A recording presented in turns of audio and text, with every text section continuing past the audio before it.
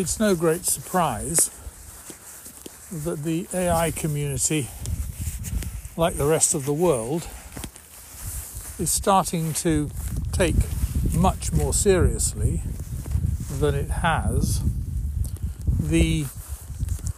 I'm going to call them the ethical implications of things like deep fake, but I'm going to say something about the ethical in a moment, because it isn't really a problem in ethics. But if I can create a video that looks like me, sounds like me, where the lips move like my lips, and I can make it work in any language,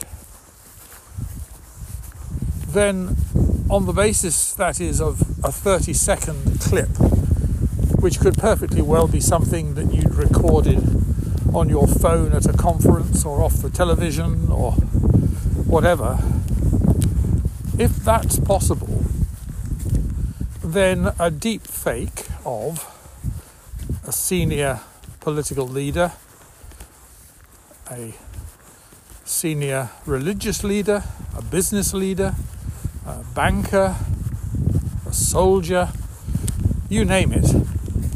Any of these could be made into a deep fake that makes it sound as though the person delivering it, male or female, young or old, of any ethnic origin, any religious disposition, has voiced something that is, to say the least, questionable, if not downright objectionable. All right, well, that being so, this gives rise to the question which a lot of AI people have been debating, thinking about for a long time, of the ethical guidelines that there should be around AI, which is all very well, except that it's not really ethics that we should be worried about. Somebody that's concerned about the ethics of something is probably not the sort of person that's going to be most likely to misuse it. It's the unethical use, it's the immoral use, it's the corrupting, subversive use of all of this which we should be worried about. And the people who are prepared to do that don't have any ethics. Or if they do, it's of the honour among thieves variety.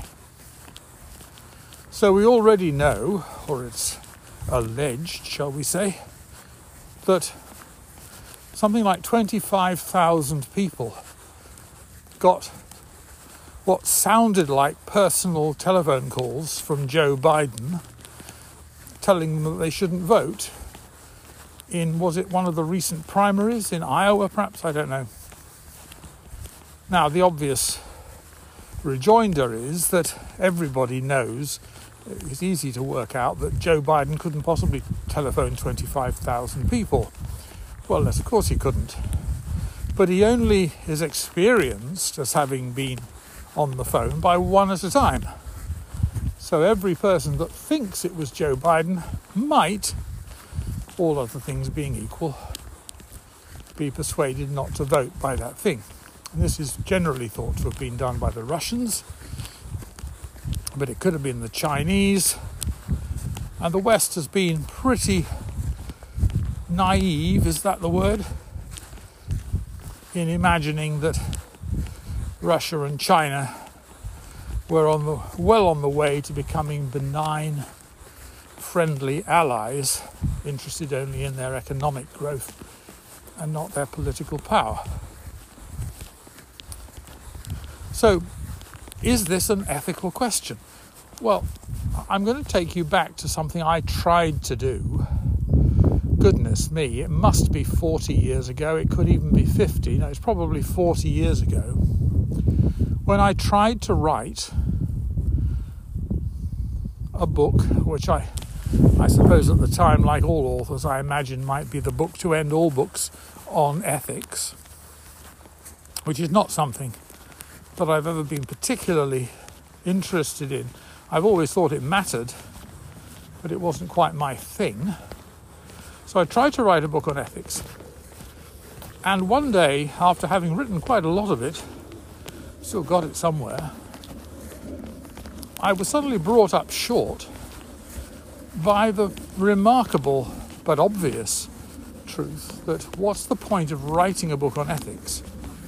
Because the only people who are going to read it are people who think ethics important. And the people you want to reach are the people who don't think ethics important. So,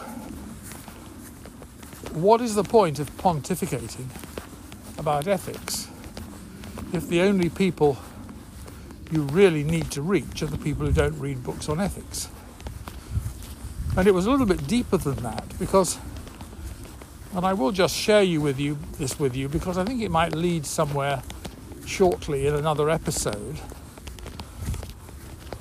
It also struck me, because I suppose being a mathematician, it's a bit, goes with the territory, tried to find foundational principles, or did then. Nowadays I wouldn't be so foolish, but I tried to find foundational principles on which to build this ethical treatise. What are the ultimate, unshakable foundations upon which life, the universe, and everything really stand? And in particular, of course, what are the ultimate ethical foundations? And the more I thought about this, the more I came to the conclusion that even if I were to find them, the question would then arise, why should anyone who didn't share exactly those foundational assumptions, and I'll come back to exactly in a moment, so anyone who didn't share exactly those foundational assumptions would not be at all persuaded by my argument. So you then get the question, how do you persuade someone of the legitimacy of your foundational arguments? And there, you need something really quite subtle to happen. You need to realize, and this is something I have realized for a very long time, but perhaps not made enough fuss about. You need to realize that the justification for a particular set of foundational arguments lies in the superstructure which you can build from them.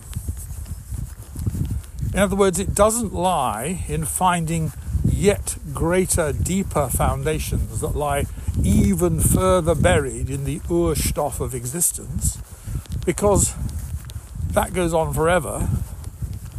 Instead, it lies in the other direction. The justification for the foundational principles that you use to justify your actions, your thoughts, your words, your deeds, they are the things that your foundational assumptions, such as they are, give rise to. So it's a kind of backwards way round thing. The foundations are justified by what's built on them. Now, to put it like that, I suppose, may sound rather obvious once it's been said, but it took me quite a long time to reach that conclusion, and certainly to understand and appreciate the ramifications of it. Because all kinds of things follow. Let's just take one. Consider, for example, well, let's take the religious question. One of the things that happened last week was it the Archbishop of Canterbury? Certainly somebody who was speaking with some authority, said that church attendance in the United Kingdom, maybe just the Church of England, is in a doom spiral. It's going down so fast that it can't replace the people it's losing. And this is not just through age and lack of replenishment from the young, but because even those who have historically attended church are gradually forsaking it. Now, you've heard me talk many a time about the fact that I regard having not relinquished or lost, but actively dispelled, exorcised, I suppose is the real word, my Christian foundations and origins is one of the achievements of my life that I think most important, and I suppose insofar as I am proud of anything, one of which I am reasonably proud. But the dispelling of those foundations was not because I found other foundations, but because I decided that the very world that had been built upon those foundations was not only unjustifiable and indefensible, which it certainly is, both of those, but also way below the quality of what a human life should aspire to, because there are just so many people who, although they call themselves Christians, have no real connection with it.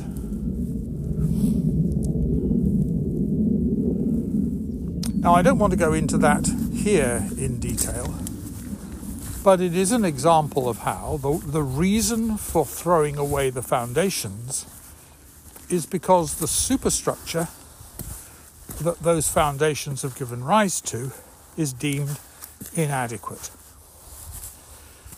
And in fact, we do just the same thing in mathematics. And the parallels are very striking. And having spent much of my life considering those parallels, I think that they're very important, both intellectually and personally for me. That if you have a mathematical system, let's say a system of logic, or an axiomatic system in number theory, and you find that the axioms just don't allow you to build a superstructure that does what you want to do, then you change them. If you don't like what you've got or what you can build, you need to change the things you're using to build. Or to put it in rather more commonplace terms, if you don't like the models you can build with Lego, you need to look for a different modelling system or a different set of Lego or whatever it might be. So the foundations are thrown away because the superstructure, the building that you can construct on those foundations is inadequate. And here we are, episode 70, 8 of series 11, something like 497, 70 or 498 of the whole thing. We're seeing why unmaking sense is so important. Because it's only when you unmake sense, when you throw the foundations away, because the building is no good, that you start to understand what it's all about. Back in a second.